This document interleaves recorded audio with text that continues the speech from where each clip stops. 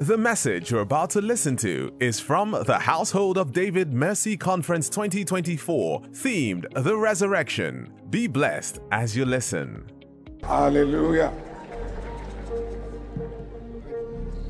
Shall we lift up our hands and let's glorify Jesus? He's the head of the church. He's the savior of the body.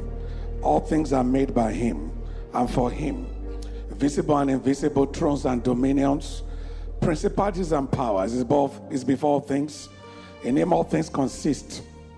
And it has pleased the Father that all fullness should dwell in him. And of his fullness we have received grace for grace.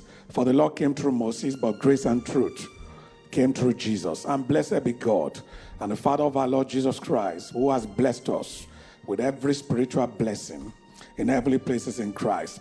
Thank you for choosing us before the foundation of the world to be without blame in your sight. Thank you for sealing us with the Holy Spirit of promise, with the guarantee of our inheritance unto the redemption of the purchased possession. And again, your throne, O God, is forever and ever. The scepter of your kingdom is the right scepter, for you have loved righteousness and hated wickedness. Therefore, the Lord your God has anointed you with our oil of gladness. Thank you for this house. Again, this evening, glorify this house, that this house will glorify you. Glorify your word, that your word will glorify you. Glorify your son, that your son will glorify you. And as we teach, everyone is blessed. Everyone is lifted. Everyone is edified. Everyone is strengthened. Everyone is encouraged through the teaching of the word and by the power of the Spirit. Thank you for the release of grace. Let it spread through the many and cause thanksgiving to abound to the glory of God, to the praise and the glory of your name. Thank you, Father. In Jesus' name we pray. Come on, give the Lord a shout. And you may be seated. Wow. What a time we had in the Word this morning. And I want to again salute my brother and his wife, Pastor Shola. I wanted to say doctor. I'm like, maybe we'll give him one day. But some of us read for it. It wasn't given to us. We had to write thesis. If you see what I mean. Thank you, Pastor Shola, for doing this, honestly. Not because we are family, but because you are just a special, like if we say it in our local parlance, a special somebody. There's just this grace of God upon you. And I'm not surprised at all, because we grew up together. What many people don't know, and I'm telling you today, is that Pastor Shola gave his life to Christ before me. So I had to catch up. I think it was like 2 years ahead. I was just enjoying myself, and I used to look at him. We were in secondary school then. I said, why you just, what's this? Why don't you just enjoy life? And little did I know. And when I started growing, it was one of the factors that God used. Because it demonstrated and modeled the life, even when I was on the other side of the divide. And it was such a great one. And before you know it, we now started competing. Who would take the sitting room? Because whoever got the sitting room, we pray for the next 10 hours. And myself and my brother would pray for 5 hours. In tongues, we pray 10 hours until I started praying 10 hours every day by the age of 16. And it was one of the things I saw in him. And by the time I got to University of Ibadan, it was easy for me to do 18 hours until I led the entire fellowship one day. And he said, we're going to do 24 hours. And we did. It's called Contact 24. And 24 hours of praying in tongues and nonstop. And it's amazing. So that is your pastor for you. Such an amazing man of God. So I've seen, it's somebody I can beat my chest and say, this person grew. He didn't just come from the blues. He went through the syllabus. He's seasoned and he's thorough. And he's a man of love. And it's just, And I want to especially appreciate Pastor Abigail too. You know, if you want to know a very strong woman of God, you know, I go around ministries a lot, and I have a way of just studying pastors' wives. You know, for me, that is a research. Maybe I'm going to write down that thesis on that. And if you want to see a very wonderful pastor's wife, you'll see that they're always very quiet. But don't take that quietness. They are strong. If you see what I mean. They are just quiet. They sit quietly there, but they are controlling things. They are moving things. They are bringing everything in obedience to God. So, Pastor Abigail, we appreciate you. Thank you for standing by Pastor Shola. Thank you for... And you know, from the first time I met you, I remember I was visiting from Abuja when Pastor Shola, they started cutting then. When he came to introduce that to me, I still remember I was staying at Excellence Hotel at the time. From the first time I met her, I just loved her. And I thank God for you. God bless you. Thank you very much. And of course, I'm meeting Pastor Isaac Oyedepo for the first time. And it's good to see you. God bless you. Only time and eternity will reveal the impact of what your father did for many of us. Pastor Shola will testify to this. When I was in the University of Ibadan, I had over 3,000 tapes of your dad that I've listened to. Not that I had. Because when I was leaving university, when we were packing out to my room, they had to count the number of tapes, and it was over 3,000. Because I got a sister in our fellowship then that used to live in Kaduna. So what I told her was that, I remember one of the early days, I said, I don't want any recent messages of Dr. Oyedepo. I said, get me messages preached between 1983 and 1987. And she got me 500. And I listened to those messages. I remember I was telling Pastor Shola and the leadership of the fellowship at the time, I said, you needed to listen to people when they just start. I mean, Bishop was fire. I mean, it was only very few people could have been there in those days with that level of commitment and that level of spiritual pull. It was pulling between 1983 and 1987. So we salute your dad. We salute his contribution to the gospel. And we salute the grace of God upon his life. Amen. And it's nice meeting you. And we also salute you for also standing and doing what God has put in your heart to do. Praise God forevermore. All right, let's get into the word. Pastor Victoria Orenze. I should not leave you out because you came the last year we never met and you celebrated me again and again. You kept on referring to the message and that thing went viral. Thank you very much. And it's so nice meeting you for the first time. Amen. And the rest of us, let's celebrate ourselves. It's good to have you here. And I will always acknowledge again my sister Essie, if she's here. God bless you. She was the one that used to cook beans for me at the University of Ibadan. Is she here? Where is she? Somewhere? Okay, Essie, God, can you stand? I mean, God bless you. That was the sister that used to cook. We were in the same fellowship. She used to cook beans for me. Amen. And maybe I'll come and eat the beans again. 1 Corinthians 15. We have a very short time this evening. And make no mistakes, all that we're saying, the greetings, they're also part of the teaching. Paul wrote an entire chapter to greet people. Romans 15. And you begin to wonder, why is he just greeting people? Salute this one, greet this one, greet that.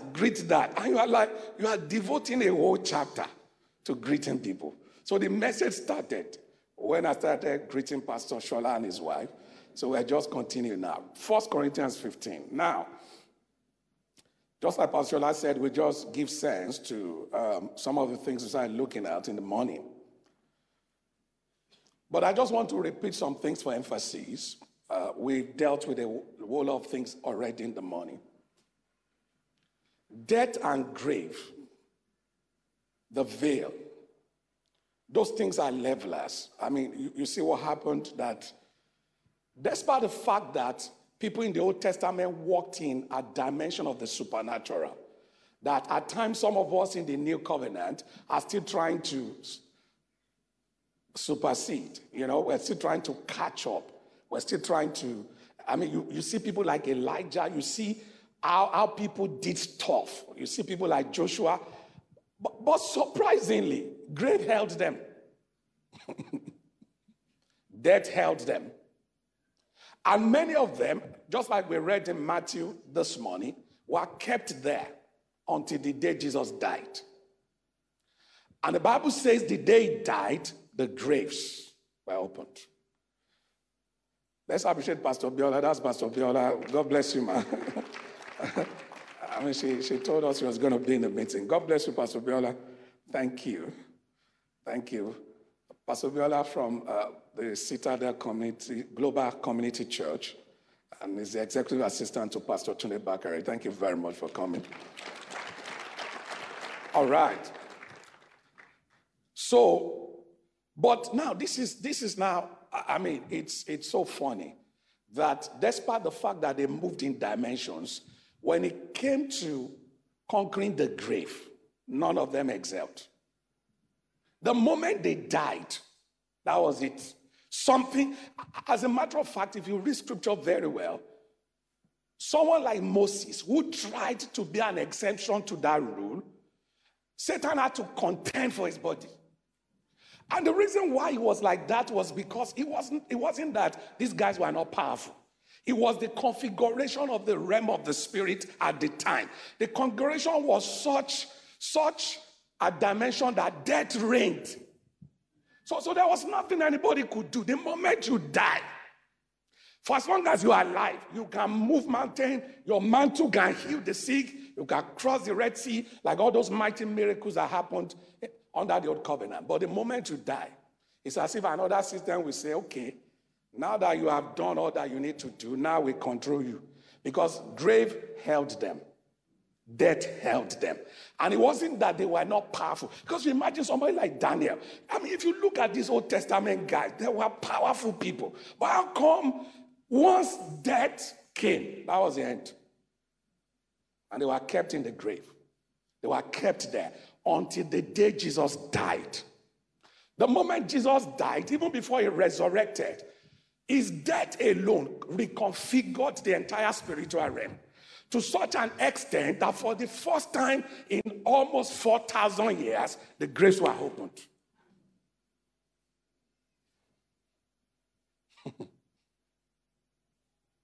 And that's why I said in the morning, we need to study again the implications of his death before we begin to talk about resurrection. His death alone brought so much. So that means even if Jesus did not rise, the fact that he died changed certain things. And that was the beginning. And he died, he was buried, but more importantly, he rose. And we saw in the morning that the moment he died, the graves were opened. The bodies rose again for the first time. So you see the likes of David, Abraham, and the rest of them, for the first time, they came up.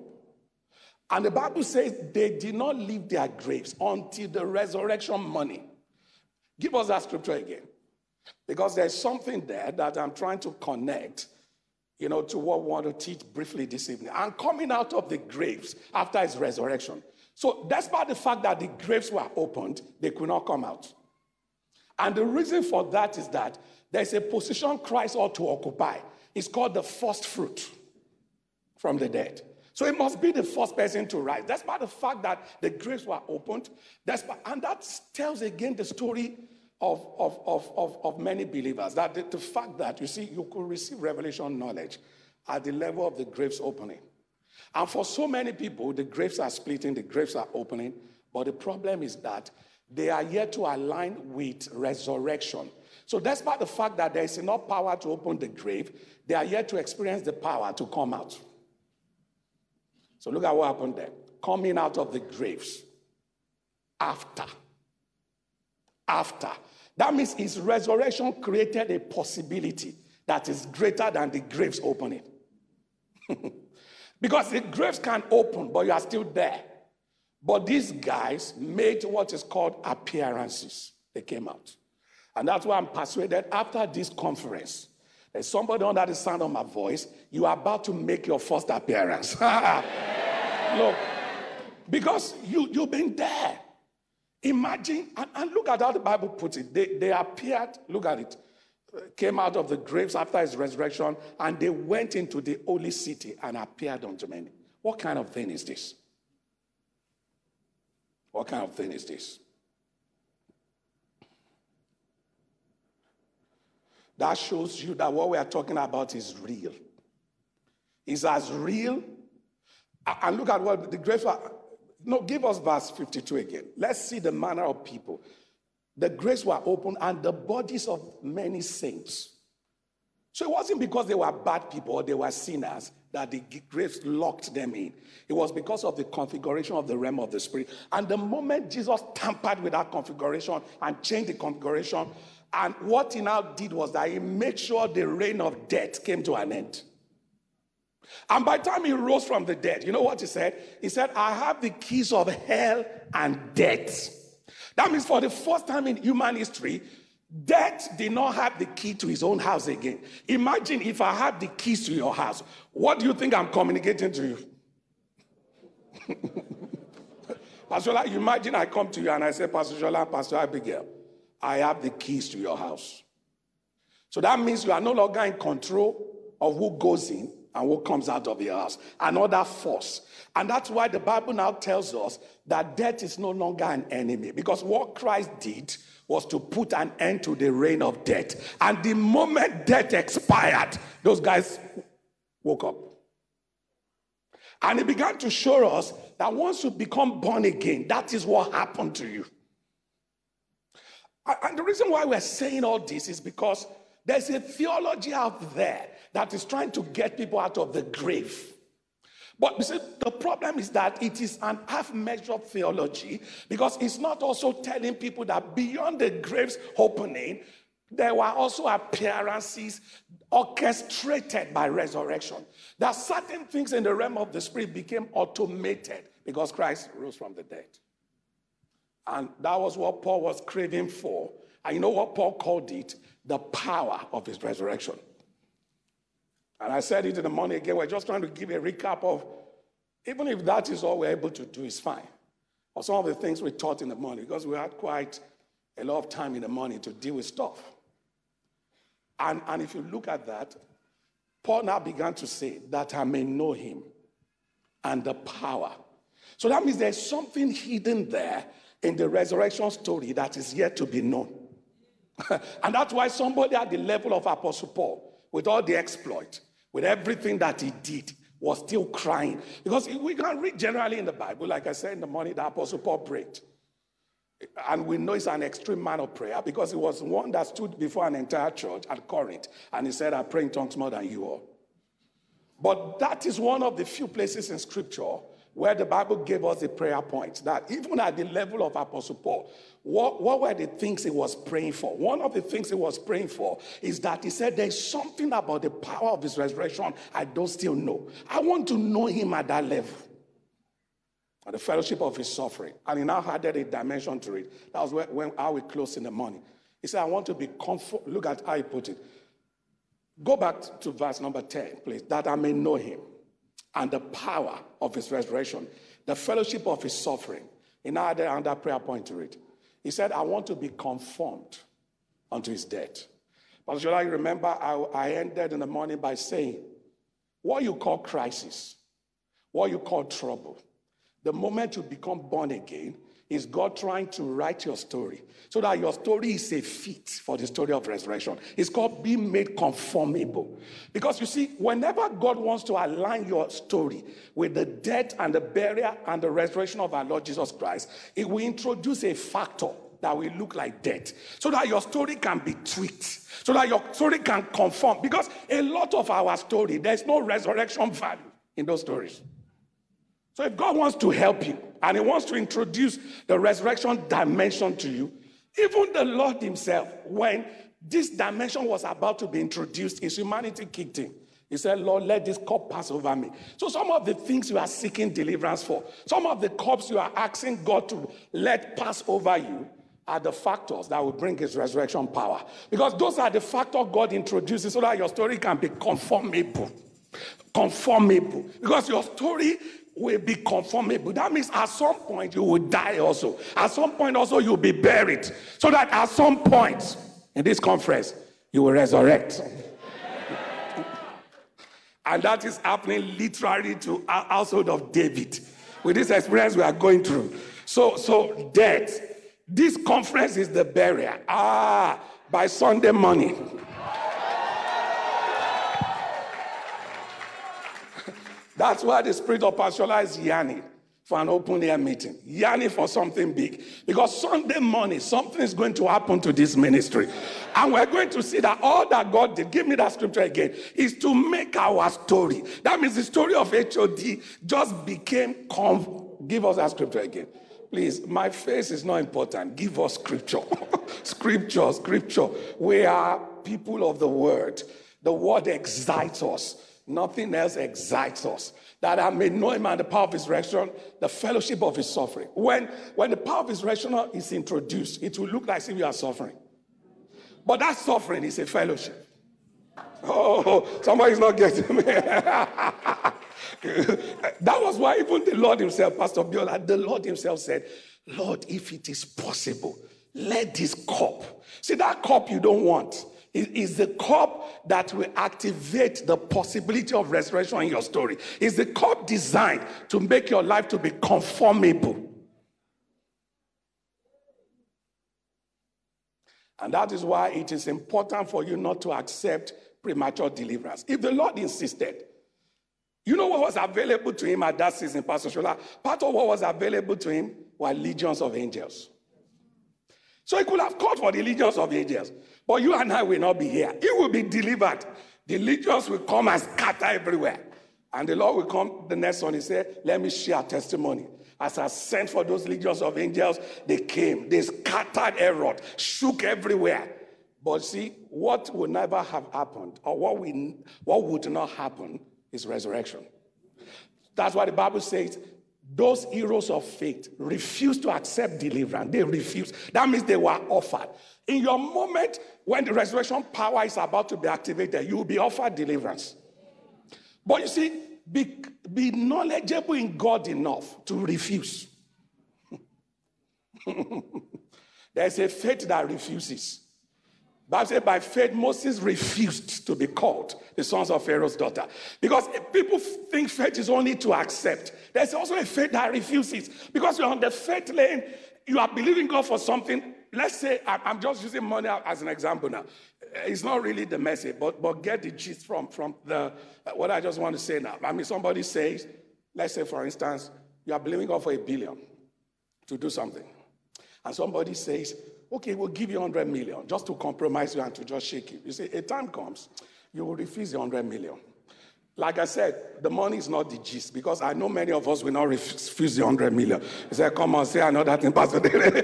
In this current Nigeria, who will refuse 100 million? But see, that is your faith level, and we're not condemning you. There's nothing wrong with that. But there's a level. You know what you are looking for, like Abraham. You are looking for a city that has foundation. So if they are offering you other things, you know this is not it. Because your faith is yearning for something more, And that is where the ministry is now. Where it can only be a city whose builder and maker is God.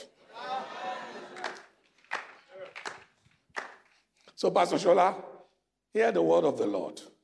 What we are seeking is not just building a church or having a building. What God is giving this ministry is a city. So that we know what to refuse. He said he's going to feed with honey and what? So that we know how to refuse. And I think that's the message God is giving all of us. Because Christ had access to resources, but he refused. He said, nevertheless, not my will. You see, the problem with resurrection power, what is standing in between resurrection power and you is your will. At some point in your life also, you must say to the Father, this cup, I'll take it. Because this cup is starting a process in me, and I know how that process is going to end. Resurrection, a new body, a new level of life. And that is what this ministry is moving to. Now, 1 Corinthians 15. Oh, God, that is a bad recap of the morning, isn't it? But let's move on. Moreover, brethren, now, Pastor Shola, Pastor Isaac, Pastor Biola, everyone, Pastor Abby, Pastor Victoria, this is what we call the classic Apostle Paul. For the first time in Scripture, Apostle Paul took us into his own personal life and into his own personal theology. So you want to see what made Paul Paul. What made Paul Paul is what Paul is trying to unveil here in 1 Corinthians 15. And it's just like somebody like, we're talking about our beloved father, Bishop Oyedepo now. If just someone like our beloved father, Pastor Bakari, or someone like Daddy Adeboye or Pastor W.F. Kumuyi, and all these fathers, just let's say they come to us and they are like, let me share my life with you. That was what Paul was doing here. So Paul said, look, moreover, brethren, I declare to you the gospel which I preach to you. So that means Paul is saying, all my life, this is what I've been preaching, which you also received, in which you also stand. And we're like, Apostle Paul, what's that? Next verse. By which you are also saved, if you hold fast the word which I preach to you, unless you have believed in vain. This is Paul unveiling Paul. Next verse. Apostle Paul, how did you start? He said, for I delivered to you first of all that which I also received. That means, Apostle Paul, what you received was not apostleship at first. So for Paul, the first line of revelation was not a call to ministry. It was something deeper. Now, this is Apostle Paul now telling us how he built his ministry precept upon precept. Those things that constituted the foundation of his ministry. And look at what he was going to talk about. He said, I delivered to you first of all that which I also received. That Christ died for our sins, according to Scripture. Apostle Paul, how does that relate to the anointing? How does that relate to putting food on somebody's table? That the first thing you received was that Christ died for our sins. Look at me, everyone. It does not matter. And that's how we begin to experience the power of his resurrection. It does not matter any area of your life where you have come short of the glory of God. And I'm going to explain that in social and economic terms.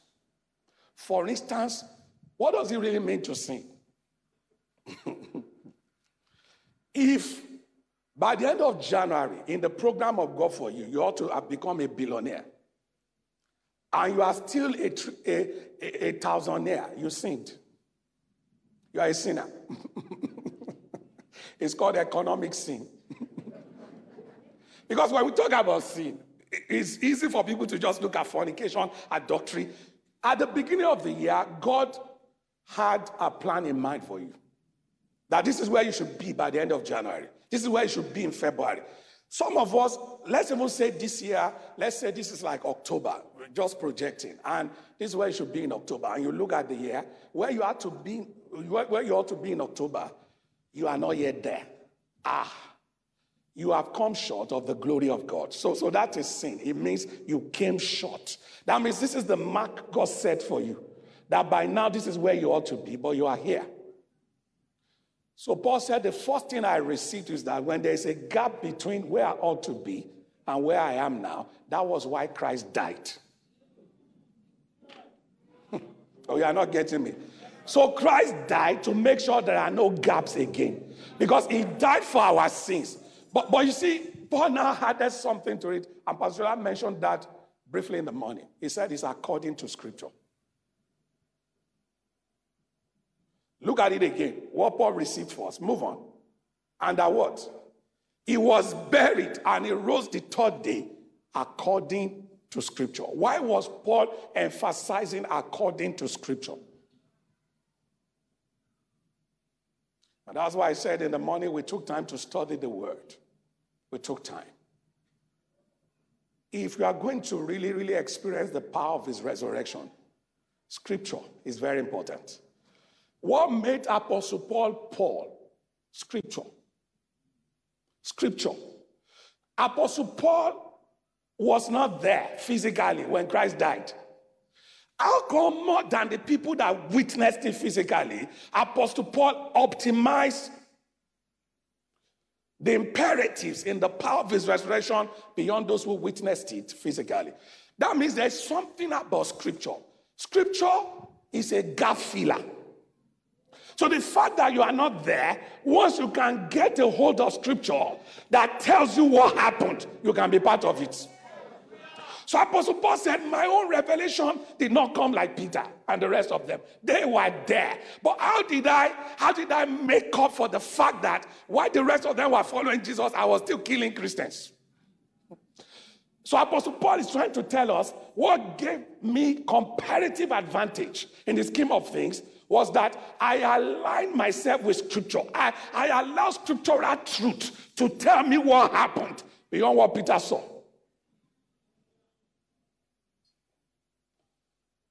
If you are going to take anything away from this conference, go back to scripture. Look, we are beginning to lose ground as far as scripture is concerned. And that's why all kinds of doctrines are flying everywhere now in the body of Christ, because people are no longer grounded in scripture. And Paul is saying, if you want to understand death, if you want to understand burial, if you want to understand resurrection, those things come to us not via experiences. They come to us via scripture. So I advise you, read the entire epistles into pieces. Because beyond Matthew, Mark, Luke, and John, I tell people this, and I'm sure Pastor Jordan knows this. The epistles were written before the Gospels. Most people don't know that. The first epistle that was written was the epistle of Paul to the Thessalonians. You can check this in out. I mean, this is the age of Google. It was written about 1854. The first gospel that was written almost 9 years later. As a matter of fact, John did not write his own gospel until about AD 99. The gospel according to St. John was written just shortly about the same time. He wrote 1 John, 2 John, 3 John, before he now went to the Isle of Patmos to write the book of Revelation. So by the time the writers of the epistles were writing, because don't forget, John Mark was still a small boy. Even when Peter was arrested, he was in his mother's house. And it was a young man that followed Paul and Barnabas that ran back. So by the time he was writing the epistle of Mark, in the days of Peter, he was just a small boy and eventually became like a teenager, became the PA, carrying Bible and portfolio for Paul and Barnabas before they fell out. And that was the guy that wrote. And don't forget Luke. Later started working with Paul. Years later, Luke. And of course, became the traveling companion of Apostle Paul as a medical doctor before he eventually wrote the gospel according to St. Luke. So what we are saying is that those things were there. So the epistles, and indeed the entire Bible, because we're not here emphasizing one part against the other, but I'm just saying for the sake of understanding the power of his resurrection. Because you see, we can come now and start laying hands on everybody and say, receive the power. But see, it does not matter. Christianity does not work that way. If you cannot see what you have received in scripture, and I'll give you another example, just to add to one of the thoughts, because I just have about a minute more now. Just to add to some of the thoughts we spoke about in the morning. Pastor Dele, is it not amazing? After Jesus went through that experience in the wilderness, he didn't come back to the city. After he returned in the power of the Spirit, to begin to describe how tall Satan was in the wilderness when he encountered Satan, Jesus went for scripture. After the mighty encounter, he went to the temple, and the only validation Jesus gave to that experience in the wilderness was to establish it in scripture. And he said, the Bible said they gave him the book of prophet Isaiah. He He didn't say, guys, I just came out of the wilderness. In that wilderness for 40 days, I was fighting Satan. In fact, evil beasts came. I was in the midst of principalities and power, because those are the things that excite us at times. But Jesus said, give me Isaiah. The Spirit of the Lord God is upon me. Never referenced all throughout his entire life and ministry, never referenced what happened in the wilderness once. In fact, it took Luke, Matthew, and Mark to record it. It was never the emphasis of the Lord. But what did he do? He took scripture and he said, today, this scripture. That means what is being fulfilled is not the fasting. It's not the prayer. It's this scripture. That means if you are going to understand death, burial, and resurrection at the level of Apostle Paul, this is Apostle Paul opening to us his life. And what made him tick? It must be according to scripture.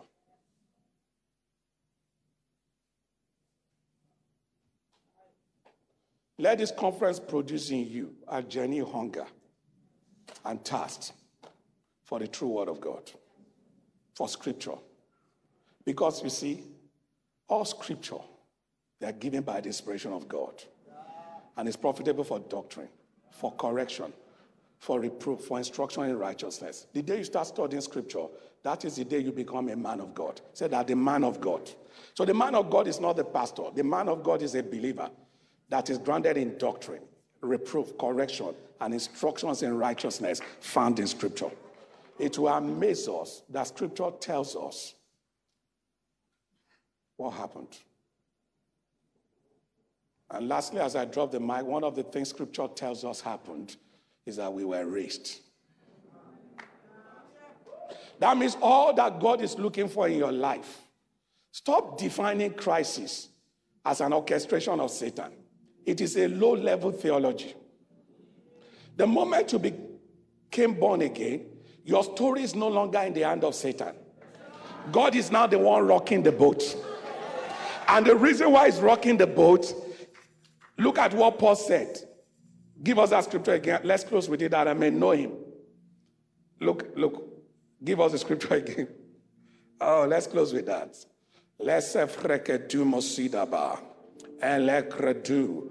Ayabakosida frikishta. That I may know him. Please, can you just give it to me? Thank you, Lord. Somebody is being set free this evening. Somebody is being raised. The glory of God is all over the place. That I may know him and the power of his resurrection and the fellowship of his suffering, be made conform to his death. Look at the next verse. He now says, if by any means I may attain. What you are calling crisis is God using any means.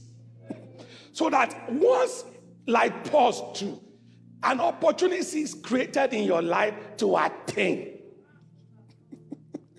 And when God wants to do that, he uses any means. What you call shame, what you call crisis.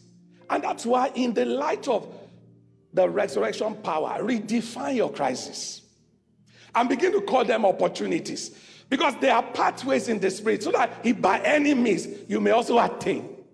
Because the moment you attain unto the resurrection of the dead, you will look back. And that's why some of the things you call crisis now, you begin to, as a matter of fact, you begin to look up for an opportunity for another crisis to erupt.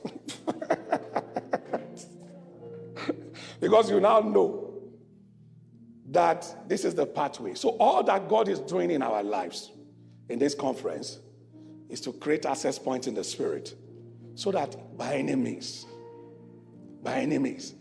the guy leaving you few months to your marriage, by any means, almost getting the contract they didn't give you by any means, don't feel bad. Just understand that one of the forgotten names of Jesus is that it's not just El Shaddai. He looked at Mary and Martha and said, I am the resurrection. So resurrection is not an event. The moment you are in Christ, you are in resurrection. Give the Lord a big hand. Hallelujah. Hallelujah. Let's pray in the spirit for 3 minutes, everyone.